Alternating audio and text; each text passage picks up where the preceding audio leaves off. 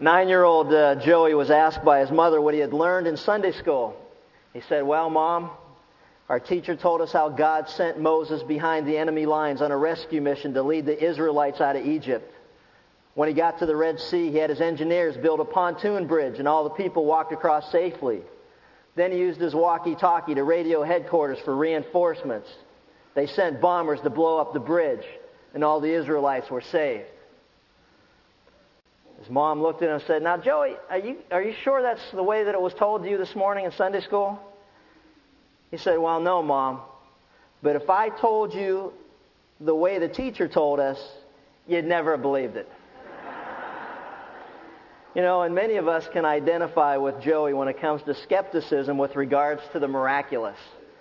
So as a result, we often come up with our own idea as to what God can and cannot do, which leads me to this opening question, and that's this.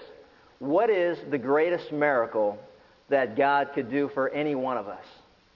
The greatest miracle.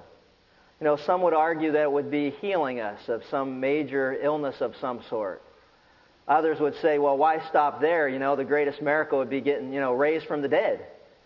And still yet, the greatest miracle that I believe that God could do for any one person is to take a sinner and to forgive them of sin and entrust to them eternal life based on faith in Jesus Christ and in Jesus Christ alone. See, the greatest miracle that we see in the Bible is a sinner coming to faith in Christ and being forgiven by God. And the reason I believe it's the greatest miracle, and we'll see several reasons why I believe that as we go through our text this morning, but the reason I believe that is that salvation, costs the greatest price. When you stop and think about it, the Bible says in 1 Corinthians 6, those of us who have come to faith in Jesus Christ for the forgiveness of sin, believing that He died on the cross in our place, that He rose again from the dead, the Bible says that salvation comes at the greatest price that could ever be paid. And that's the death of His own Son and His blood shed upon the cross. The Bible says for those of us who have come to faith in Christ, we've been bought with a price. Therefore, glorify God in our earthly bodies. It comes at the greatest price. It also produces the greatest results. The Bible tells us in Hebrews 12 that Jesus, He endured the cross and despised the shame for the joy that was set before Him, which is our forgiveness and reconciliation. The Bible says that God was at work in Christ reconciling man to God. And also it brings the greatest glory to God that we are trophies of God's grace and His mercy. So in our continuing study, if you've got your Bibles with you, turn with me to Acts chapter 9. We come to a section that finds Peter participating in all three of these miracles. When you stop and look, and when you stop and consider this passage, we see him participating in all three. A great miracle, which was the healing of a body that we'll see. A greater miracle, which was the raising of the dead. And also the greatest miracle of all was winning lost sinners to faith in Jesus Christ. So as we go through this, we're going to find that Peter participated in Acts chapter 9, the end of the chapter, we'll start there. But he participated in all three. In the healing of Aeneas. In the raising up from the dead of a woman by the name of Tabitha. And also, we see in the salvation to Cornelius and his household. Man, this guy had a couple of exciting days. How was your week? I mean, when you stop and think about this. In Acts chapter 9, we'll start with verse 32. We read these words. It says, "Now it came about that as Peter was traveling through all of this particular area, he came down also to the saints who lived at Lydda. And there he found a certain man named Aeneas who had been bedridden 8 years, for he was paralyzed. And Peter said to him, 'Aeneas, Jesus Christ heals you. Arise, make your bed.' And immediately he rose. And all who lived at Lydda and Sharon saw him, and they turned to the Lord." No matter how large their ministries were, we'll stop at this particular point. No matter how large their ministries were, we'll see the disciples were always involved in the lives of individuals.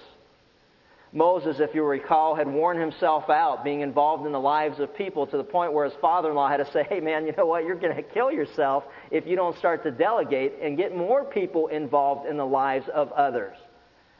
We see that in the case also of the Lord Jesus Christ Himself. Although He spoke to multitudes at many times, there were many instances in Scripture where He met individually, one-on-one, with a person for a specific purpose at that time. Stephen, another great example of a man who was involved in the ministry to widows, meeting with individual people one-on-one to help meet their needs.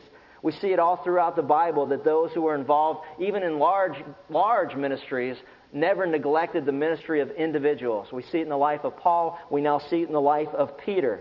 God expects all Christians, leaders included, to pour out their lives into the lives of others.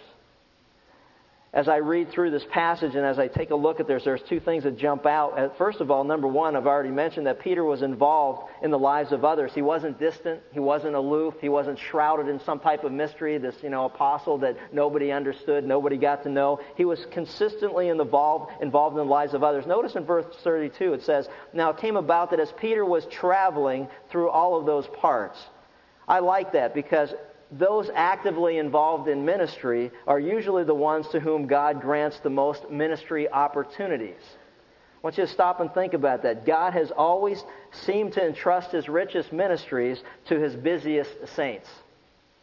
If your Christian life is boring, then I will challenge you to consider what it is that you're doing at this point in your service to the Lord. Remember in our message of, are you born again?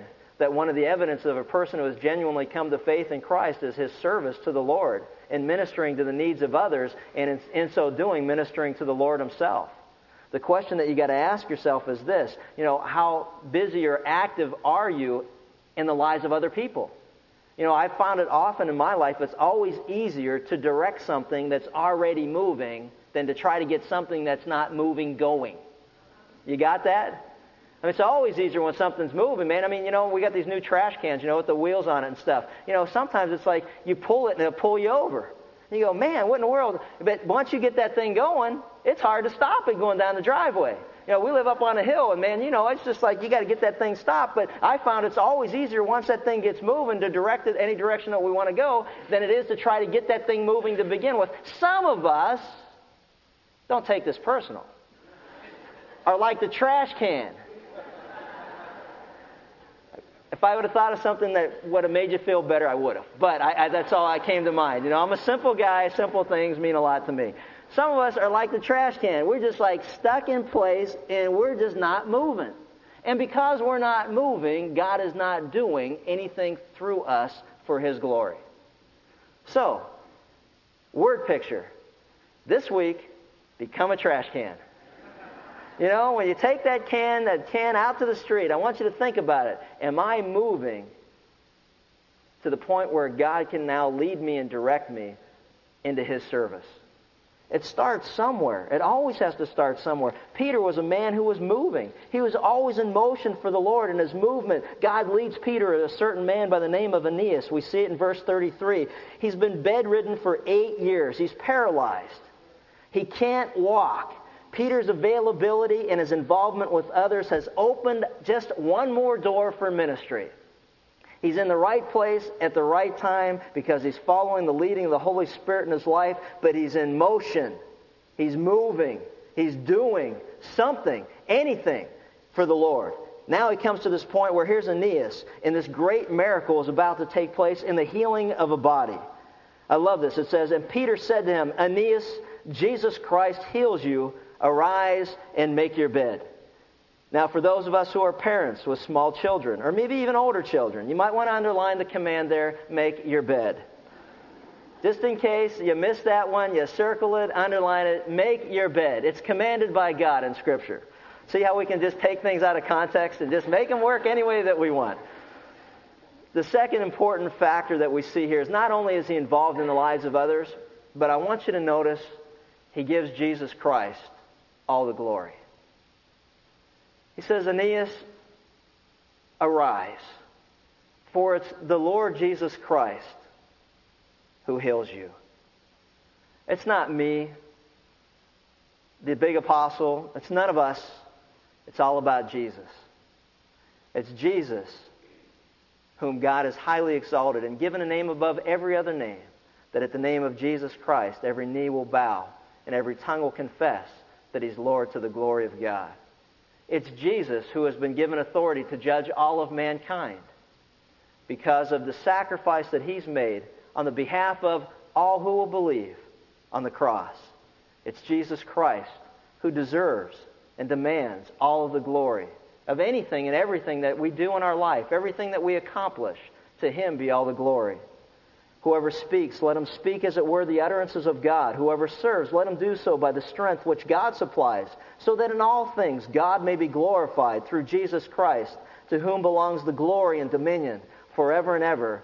Amen. Peter writes in 1 Peter chapter 4, verse 11. Paul also understood that it's Jesus Christ who gets all the glory. To the Ephesians he wrote, "Now to Him who is able to do exceedingly abundantly beyond all that we could ever ask or think, according to the power that works within us, to Him be the glory in the church and in Christ Jesus to all generations forever and ever. Amen." Of His ministry he wrote, "Therefore in Christ Jesus I have found reason for boasting in things pertaining to God. For I will not presume to speak of anything except what Christ has accomplished through me, resulting in the obedience of the Gentiles by word and deed." As I looked at this and as I studied this and as I was convicted by the Holy Spirit of this one truth, and that is this: when was the last time that you deflected attention from yourself and gave Jesus Christ all of the glory? For the accomplishments in your life, for the things that we have done, whatever that is, in our businesses and in our education and in any accomplishment that we have ever had, when somebody says, "Hey, you did a good job."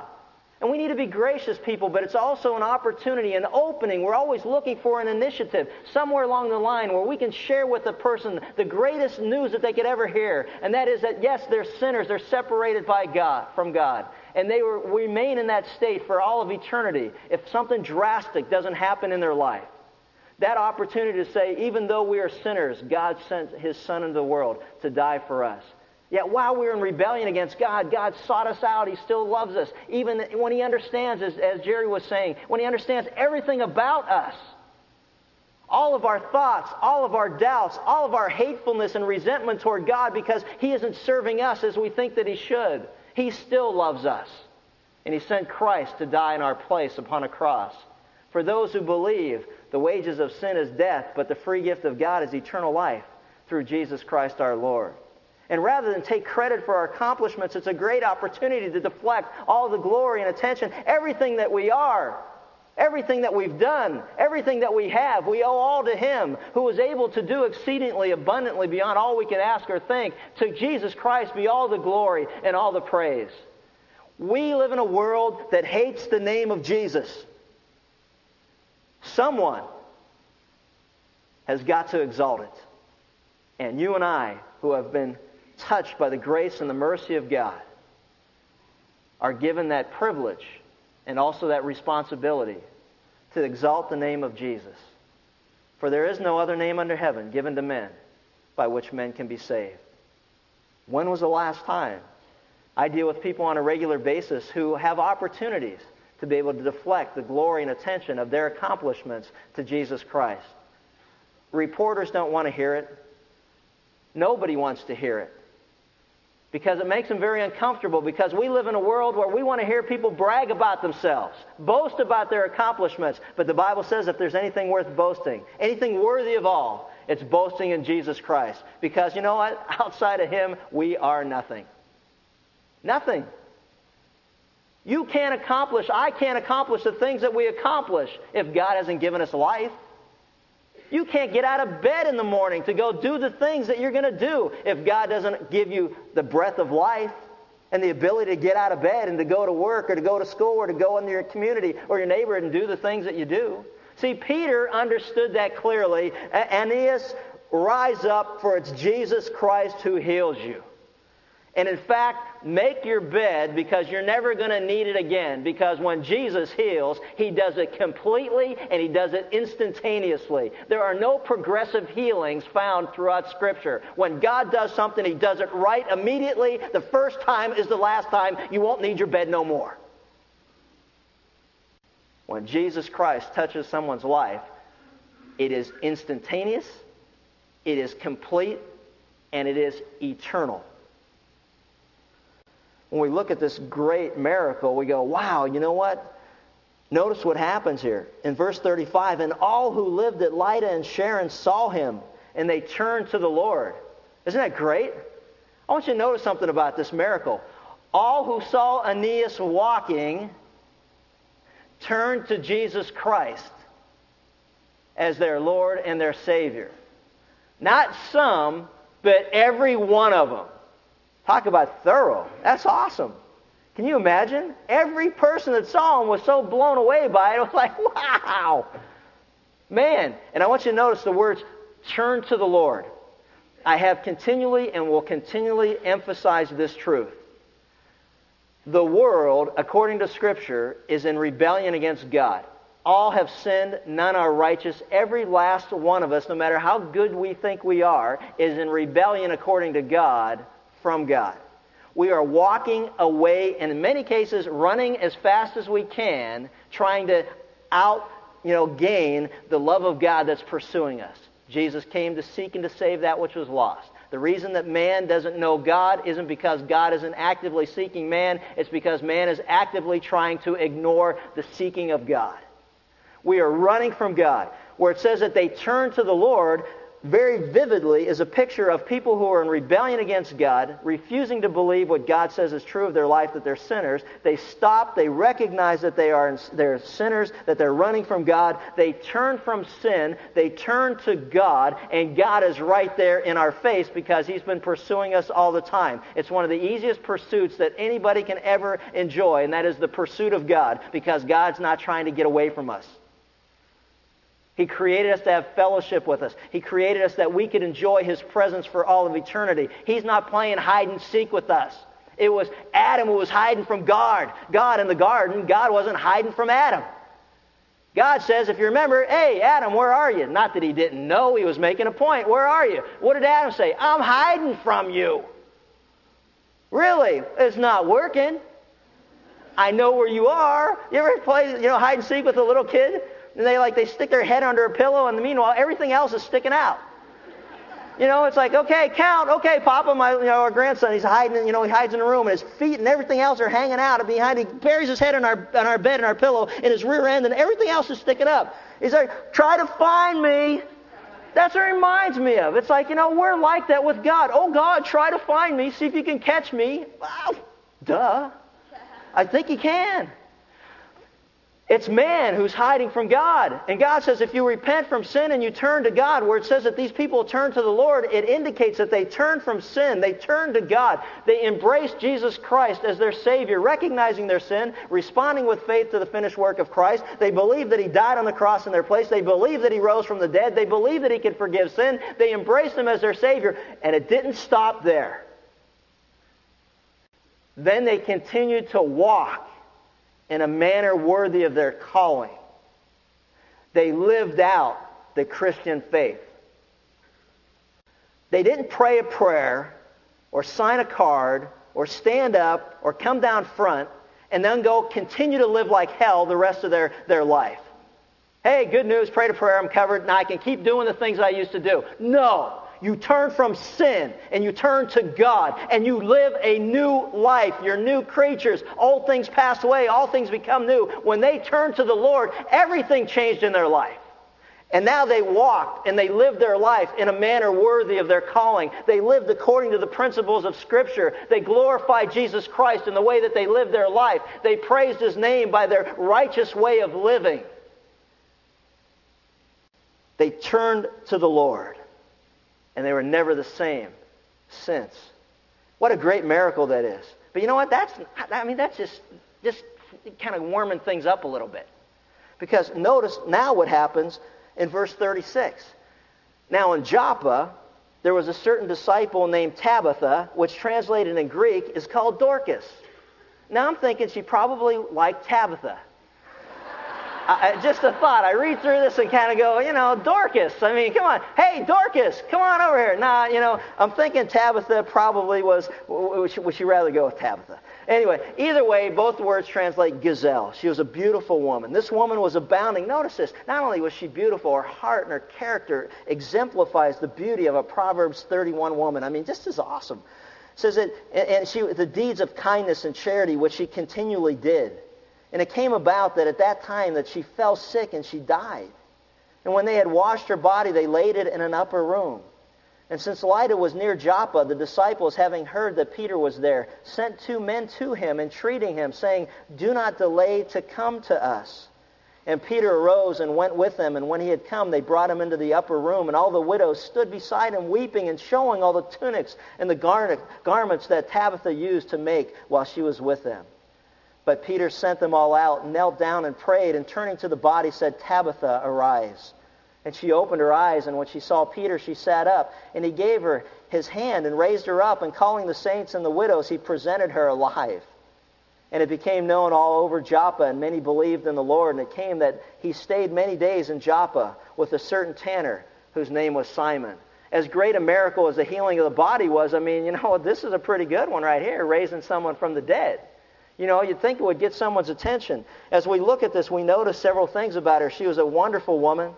She was a woman that, we often talk about, God, why does God take good people? And I'm not sure exactly what that always means, but, I know everybody has a different idea. Now, here's this lady, she's busy serving the Lord. Man, she's busy, in a service. She's taking care of the needs of widows, because in those days, nobody took care of the widow's needs other than the church. They took care of the widow's needs. We saw that in Acts 6, where they were distributing money and funds that were needed to take care of widows. Here was a woman, man, she was taking care of widows. She was making quilts and blankets for them. She was busily, actively involved in the service of others. And you sit there and go, wow, you know what? Why would God take such a person? And I'm thinking it's because precious in the sight of the Lord is the death of his saints. Don't ever forget that death is a reward to those of us who have come to faith in Christ. Because absent from this body, we're present with the Lord. You know what? You may be thinking about it from a selfish standpoint. God, why'd you take this woman? Because she was meeting a lot of our needs. But certainly God didn't punish her by taking her, but he also had a great purpose in this particular event. And the great purpose always was a greater purpose, or the greatest miracle, which we'll see in a second. She was a disciple. She was named Tabitha. The Bible says she was a woman who did great deeds that we see. She represented what we know in Ephesians 2:10 to be true, and that's this: "For we are his workmanship, created in Christ Jesus for good works, which God prepared beforehand that we should walk in them." Colossians 1:10, "That you may walk in a manner worthy of the Lord, to please him in all respects, bearing fruit in every good work and increasing in the knowledge of God." She was a woman that there was no question that the love of God and salvation had come to her household. It was evident by the fact that she did the deeds that she did that were prepared beforehand from the foundation of the world for us to do in our works. There are things that you and I need to be doing. We need to get busy doing them because God's already prepared them for us to do. What are we doing? Again, it's a challenge to get busy serving Christ if you have genuinely come to know him as your Savior. Some of us get so involved in the activity of this world. 1 Timothy 6 warns that those who want to get rich or long to get rich even wander from the faith, piercing themselves with many a pang, many a consequence. That the materialistic world that we live in consumes our time and our efforts and our energy. Then we've got more free time and we've got more disposable income. And rather than use it for God's glory, we use it selfishly for our own pleasures. And that's a reality of our culture, and it's hard to hear, and it's hard for me even to recognize it in my own life because it's so subtle. And yet God calls us, he saves us to serve him, to do the work that he's prepared for us to do before the foundation of the world, that we may glorify Jesus Christ in our lives. She was busy serving the Lord, doing what she was supposed to do. She fell sick and she died. Now notice in verse 37, they washed her body, they laid it in an upper room. That was proper. They were preparing her body for burial. But since Lydda was near Joppa, it was only 12 miles away, the disciples heard that Peter was there, and they had heard about the healing of Aeneas. They sent for Peter and said, "Don't delay to come to us." And Peter arose.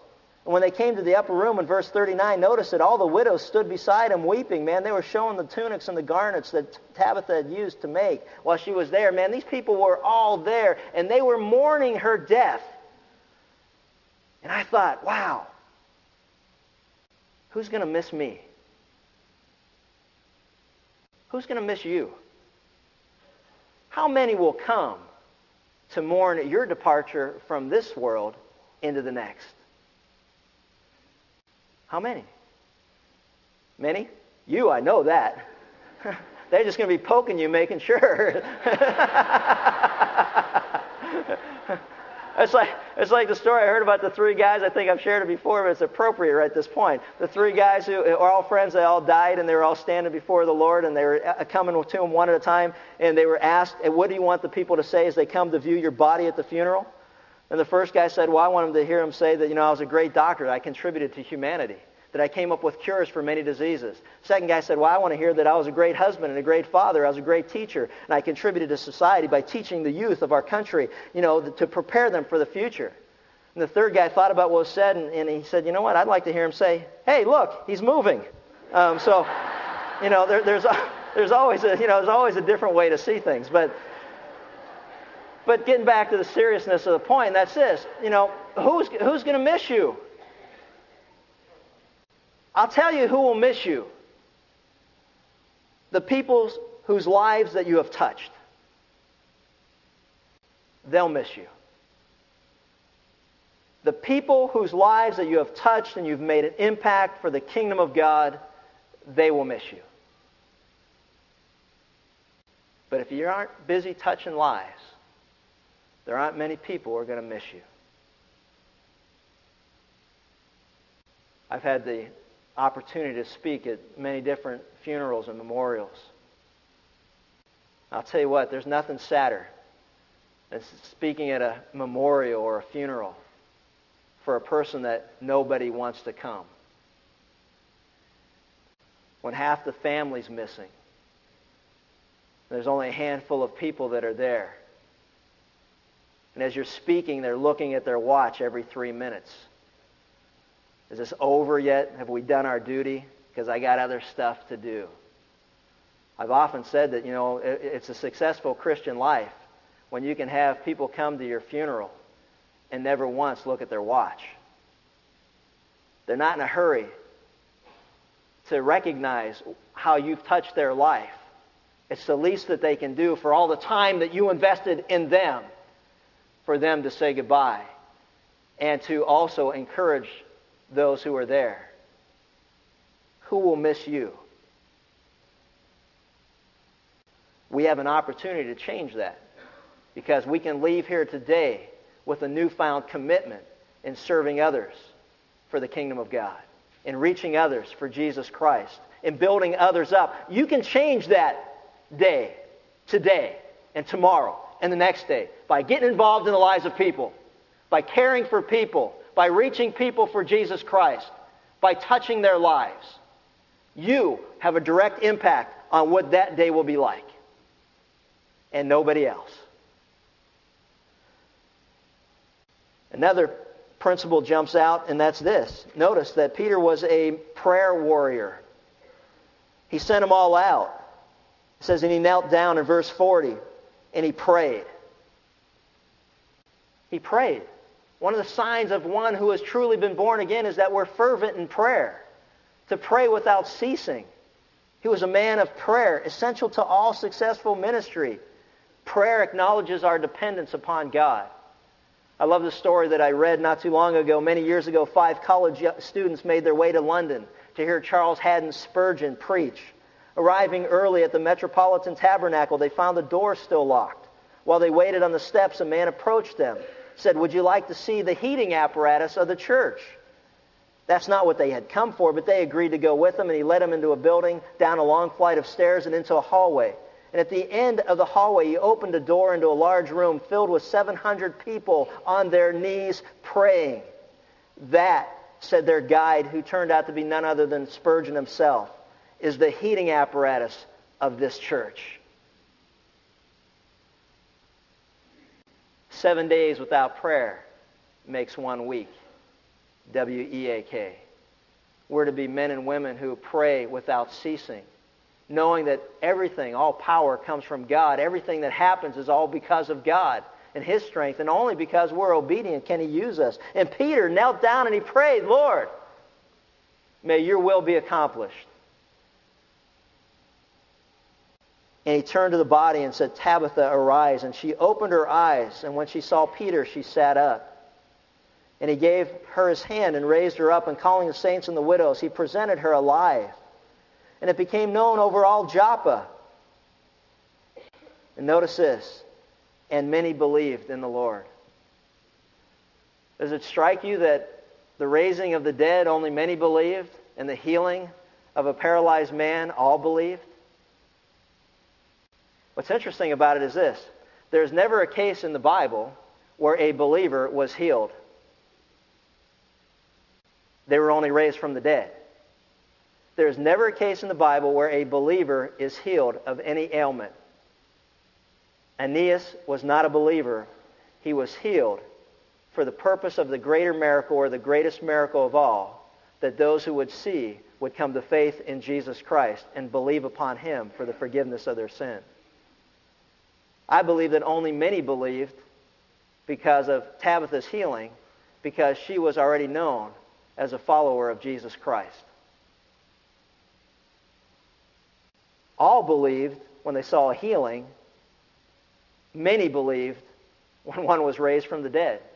And it also immediately reminded me of the words in Luke 16, where we're told that one who was waiting for judgment asked of God if he could come back from the dead and warn his brothers and his family of the truth of the judgment of God and the reality of separation from God and the reality of a place called hell. And he was told that even if one comes back from the dead, that many would not believe. Because God's word is true. And the world has the word of God, which reveals the will of God. And yet man doesn't believe the word of God. Jesus Christ was raised from the dead as God's greatest sign to point people to faith in Christ, that he truly is who he claimed to be, and that is the Savior of the world. He said, the sign of Jonah, after 3 days I will raise from the dead. It was a tremendous sign that we can put our faith and trust in him. The power of the resurrection, without it, everything Christians believe is useless according to 1 Corinthians 15. Everything that we believe hinges on two great pillars: the death of Jesus Christ on the cross on our behalf and the resurrection of his body from the dead, that he is alive today. Everything we believe is supported by those two great truths. As we look at this, only many came to faith. But the important thing is this, that in each case, the greatest miracle of all took place, and that was many turned from sin and turned to Jesus Christ for the forgiveness of their sins. So now we're going to look at, in Acts chapter 10, an example of this greatest miracle in the life of a man named Cornelius. It's a pivotal point, a turning point in our study in the book of Acts, because it is at this point where salvation comes to the Gentiles. We are told that, we are to preach the gospel in Jerusalem, Judea, Samaria, to the outermost parts of the earth, and God's plan is now in full motion. This is a pivotal point in our study in the book of Acts. The greatest miracle of all is winning lost sinners to faith in Jesus Christ. Mark Twain's classic novel, The Adventures of Tom Sawyer, records the following exchange between Tom and his friend Huck Finn. It says Tom has just informed Huck that he's not welcome in Tom's gang. Huck protests. Says, now, Tom, ain't you always been friendly to me? You wouldn't shut me out now, would you, Tom? Tom replies, Huck, I wouldn't want to, and I don't want to. But what would people say? Why, they'd say, Tom Sawyer's gang, pretty low characters in it, and that'd mean you, Huck. You wouldn't like that now, would you? Neither would I. Prejudice. Prejudice. Even the church is not immune to the tendency to be prejudiced. Skin color, social status, educational group, income level often find themselves as unwelcome in the church as Huck Finn was in Tom's gang. This chapter deals with prejudice.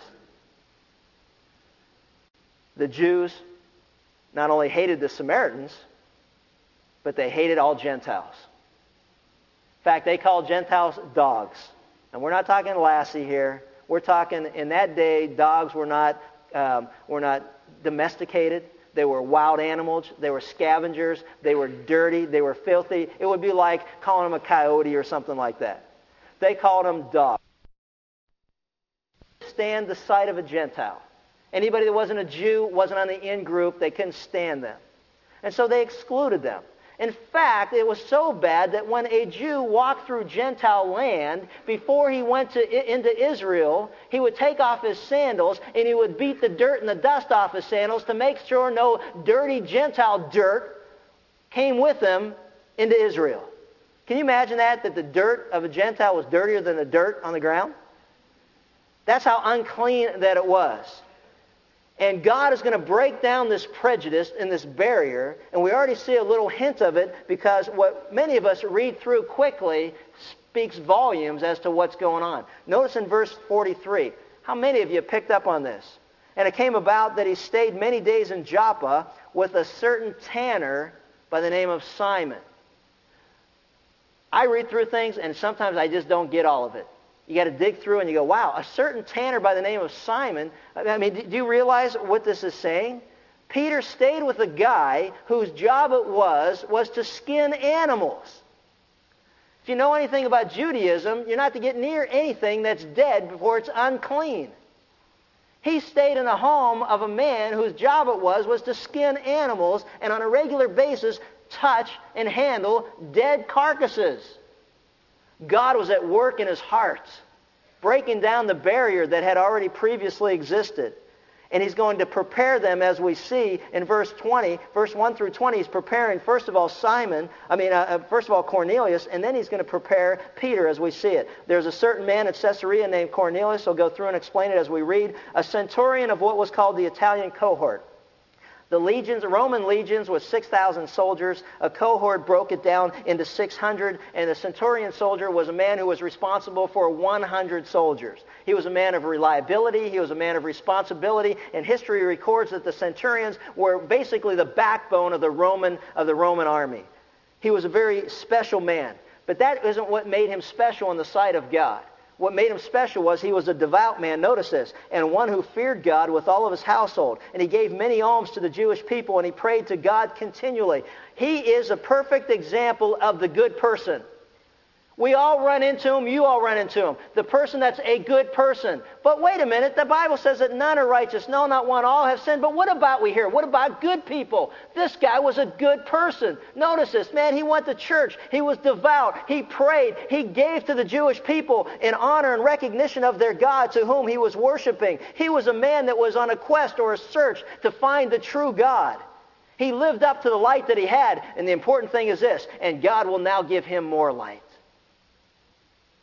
If good works were enough to save a guy, this guy would have been in. But this is the point. They never are, and they never will be.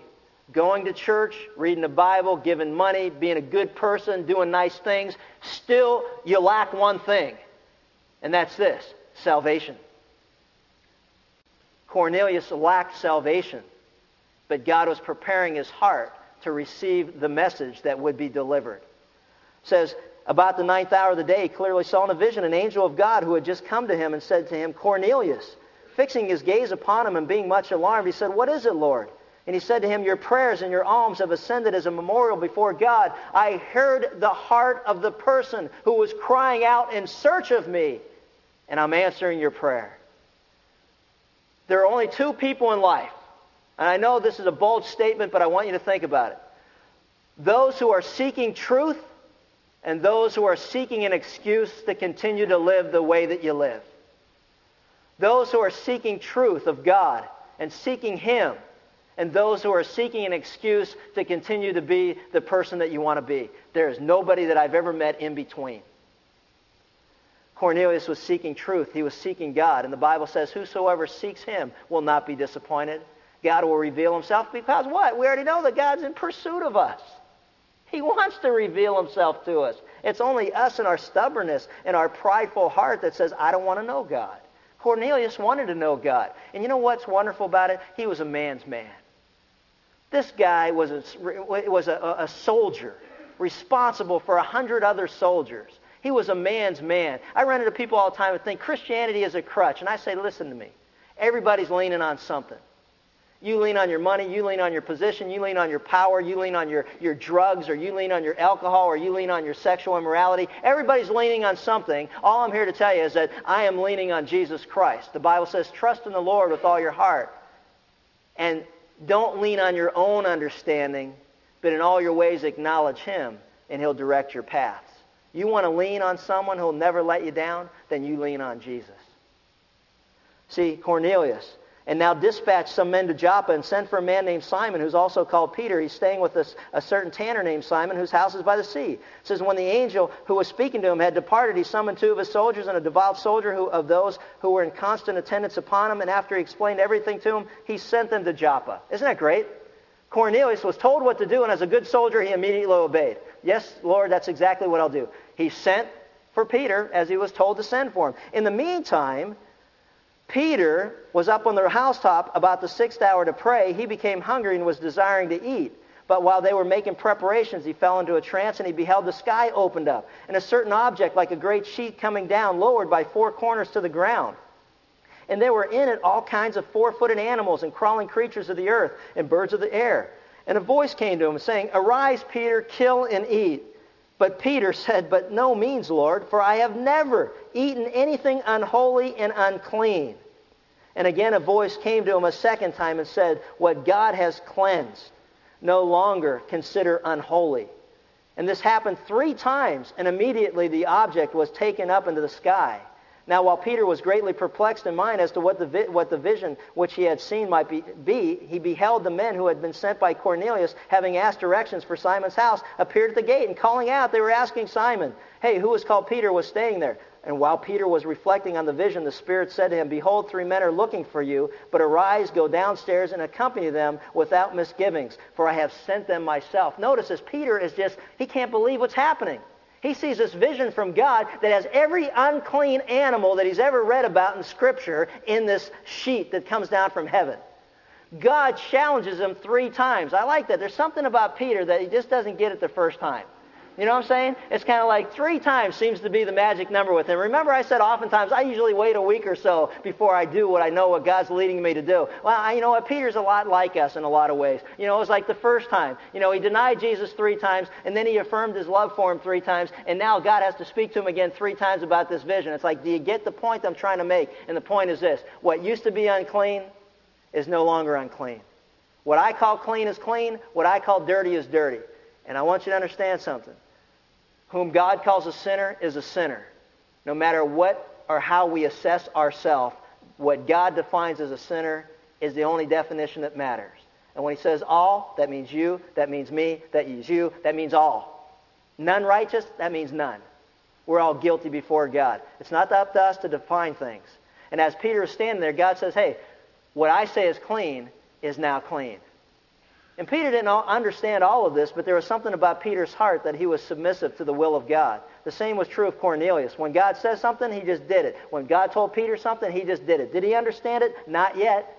But he was about to understand it because why? He was moving again, being led by God, going in the direction that God's leading, and he was available to God. It says Peter went down to the men and said, "Behold, I am the one you're looking for. What's the reason that you've come?"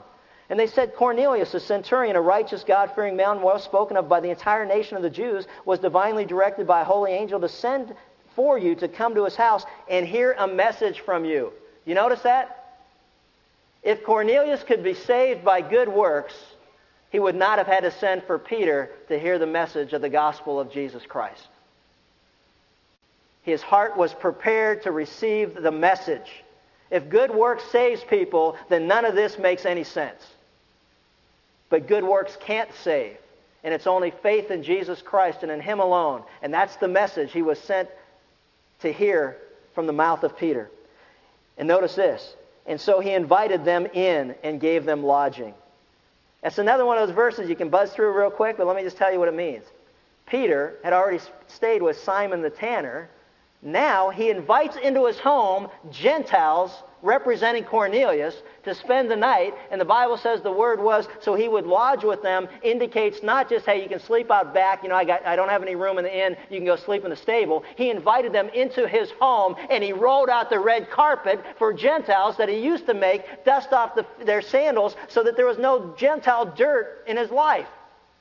Now he's going, man, God's doing a work in this guy's heart when it comes to prejudice towards other people. He's no longer bigoted. He's no longer prejudicial. He understands that whatever God says about people is what he should believe about people. He's not excluding anybody because God doesn't exclude anybody. From every nation, race, and culture, from every tongue will be represented in the kingdom of God as we get to heaven one day. We'll see people from all walks of life, all skin colors, all language groups, all cultures. This isn't just a white man's religion. The gospel of Jesus Christ reaches everybody. It's open to all. It's not exclusive in any way, shape, or form. And some of us better get an understanding of that prejudicial heart that we still have and confess that sin to God and get down on our knees and ask God to help us to see people like He sees people. He said, you yourselves, he goes, and Peter raised him up, saying, stand up. Notice this, he gets there to the house of Cornelius, and Cornelius falls down and he begins to worship Peter. And I like what he says. Peter says, don't worship me. I'm just a man. Let me tell you something. There's only one person that's worthy of worship and praise, and that's the Lord Jesus Christ. There is no such thing as worshiping men anywhere condoned or found in Scripture. There is no such thing as the background that I'm from where we would have different men that we would worship or pray to do different things in our life. There's only two kind of people. You're either a saint or you ain't. You're either in or you're out. You're either a child of God or you're a child of the devil, but there is nobody else. And he says, don't worship me, worship Jesus. As he talked with them, he entered and found many people assembled. Isn't this great? Cornelius sent for Peter to hear a message. You know what something about Cornelius? He loved people. Everybody that he could think of that he wanted to hear the message, he invited to his house. When was the last time you invited somebody to hear the message of God's grace and His love and the gospel of Jesus Christ? When was the last time you saw somebody at work or somebody in your family or somebody in your neighborhood and you thought, you know what, I'm going to invite them and I'm going to have them come to church or this event or that event or something else where I am convinced that they will hear of God's love. They will hear the gospel clearly and plainly. They will hear that they're a sinner, but they will also hear of God's great love, that if they turn from sin and turn to God, trust in Christ for the forgiveness of their sin, that they shall be saved. When was the last time your heart was so motivated as Cornelius's was to invite a multitude of people? Come to my house because God is sending a messenger to send a message, and if it's God's message, you need to hear it, I need to hear it, let's all hear it together. This is going to be exciting stuff. Isn't that great? That's what he did. That's why, notice Peter says, I came without even raising any objection, because in verse 28 he says, God has shown me that I should not call any man unholy or unclean. Has God showed you that? Cornelius said 4 days ago, and he explains the vision, I was praying in my house during the 9th hour, and behold, a man stood before me in shining garments. He said, Cornelius, your prayer has been heard. Your alms have been remembered by God. Send therefore to Joppa and invite Simon, who is also called Peter, to come to you. He is staying at the house of Simon the tanner by the sea. So I've sent to you immediately, and you've been kind enough to come. Now then, we are all here present before God to hear all that you have been commanded by the Lord. Don't miss this. When God attracts an audience as small as one, He has attracted them to hear the gospel of Jesus Christ. Don't ever miss that. Whoever God brings into your life, He's bringing for the purpose of them hearing the truth of the gospel of Jesus Christ. Don't miss that. Sometimes we get sidetracked. We forget why we're there. Is to present the gospel, and he plainly does in verses 34 through 43. Peter says, I most certainly understand now that God is not one to show partiality. Could you imagine? He walks into Cornelius' house, and it is busting loose with people that are eager to hear the gospel of Jesus Christ. He said, man, you know what? It's obvious God's hand's in all of this. It's obvious God's brought these people here. It's obvious that God is the one at work in the hearts of these people, preparing them to hear the message that's about to be delivered. And while personally I may not have invited any one of them here because of the prejudice to my heart up to this point, I can now see that, you know what? That's an area of my life that I need to surrender to the Lord, and I need to be open to everybody. When I spoke a couple years ago at the Easter sunrise service at Fairhaven, one of the things that God impressed upon me, and we were sitting up on the stage, and it was night. It was still dark, and the sun hadn't come up yet. And they were holding off on starting because as they looked out, and as far as you could see, all the way down, Fairhaven? Yeah, Fairhaven or Santa Clara, I don't know, whatever the street was. But as far down as you can see were headlights, and as far up Tustin as you can see, getting off the 22 freeway, were headlights of cars that were coming. And God impressed upon me, I am bringing those people here for one purpose, and that is to hear the gospel of my Son. The good news of forgiveness in Jesus Christ. To preach the power of His resurrection and how Jesus is alive today and the power of His resurrection and the power that He has to change hearts from dead to life. From an alien against God to becoming a child of God. Don't forget why you were invited. To preach the gospel. And He begins to do so. In every nation, the man who fears Him and does what is right is welcome to Him. The word which He sent to the sons of Israel, preaching peace through Jesus Christ, that He is Lord of all. You yourselves know the thing which took place throughout all Judea, starting from Galilee after the baptism which John proclaimed.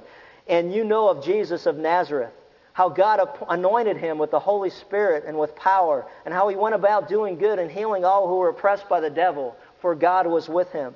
And we are witnesses of all the things He did, both in this land of the Jews and in Jerusalem. And they also put Him to death by hanging Him on the cross. God raised Him up on the third day and granted that He should become visible, not to all people, but to the witnesses who were chosen beforehand by God, that is to us, who ate and drank with Him after He arose from the dead. And He had ordered us to preach to the people and solemnly to testify that this is the one who has been appointed by God as judge of the living and the dead. Of Him all the prophets bear witness that through His name everyone who believes in Him receives forgiveness of sins. That's it. There is no other name under heaven. There is no other way. I'm the way, the truth, and the life. Jesus said, no one comes unto the Father but through me. There is no other way to be forgiven of sin by God but through faith in Jesus Christ, His death and His resurrection on the behalf of the individual who believes that in his heart. That's it. That's the message that we are to proclaim. That's the burden that we are to have for people around us. That's why we're involved in the lives of others. So that somehow in that relationship, we will have the ability or opportunity to tell them about Jesus. That's it. They were granted spiritual power. They received the Holy Spirit as all who trust in Christ receive the Spirit of God. While Peter was still speaking these words, the Spirit fell upon all those who were listening to his message. And all the circumcised believers who came with Peter were amazed because the Holy Spirit had been poured out on Gentiles. It was like, whoa! They had seen the Holy Spirit poured out on the Jews. Now they see the Holy Spirit poured out on Gentiles. Man, they are eyewitnesses to the fact that, you know what? For the person who comes to faith in Jesus Christ and in Him alone, to them we are given the privilege to be called children of God, even to those who believe in His name. Not born out of our own will, but out of the will of God. It's God's will that those who trust in Christ become children of God, to those who believe upon His name. Spiritual power, the Holy Spirit poured out upon them. For they were hearing them speaking with tongues and exalting God. It was amazing what God did. He duplicated what happened in Jerusalem so that the Jews could never say, well, you know what, but we spoke in tongues and they didn't speak in tongues. God did the same thing to the Jew and to the Gentile. Man, He wanted to make sure there was no division, no misunderstanding, no separation. This is an incredible time. Surely no one can refuse the water for these to be baptized, who receive the Holy Spirit. There was a symbolic confession we've talked about over and over again. Why are we baptized after coming to faith in Christ? So we can confess before the world what we've decided upon in our own heart. They were baptized. And He ordered them, notice this, and He ordered them to be baptized in the name of Jesus Christ. Then they asked Him to stay on for a few days. And we see again another sign of those who are genuinely born again is fellowship with other believers. Peter, in his prejudice, in his background, couldn't stand to be with Gentiles all of his life. And yet what God called unclean, he recognized was now no longer unclean. He realized that even though the Jews thought they were better than the Gentiles, that everybody was in the same playing field, that all were sinners and had fallen short of the glory of God, that all needed a Savior, and He is Christ the Lord. As the angel announced at the birth of Jesus Christ, for unto you is born this day in the city of David none other than Christ the Lord. The greatest miracle that God can do for any person is save the sinner from the wrath and the judgment of God. Have you, through faith in the Lord Jesus Christ, been saved from that fate? Have you received the free gift of eternal life through Jesus Christ? Have you been born again? Because there's no other way to the Father but through the Son.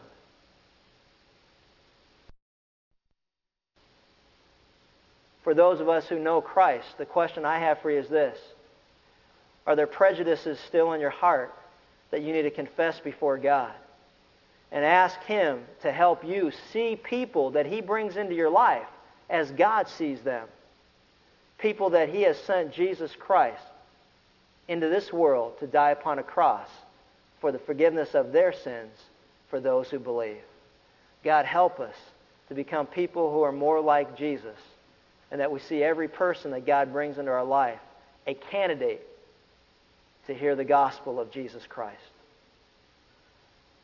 The greatest miracle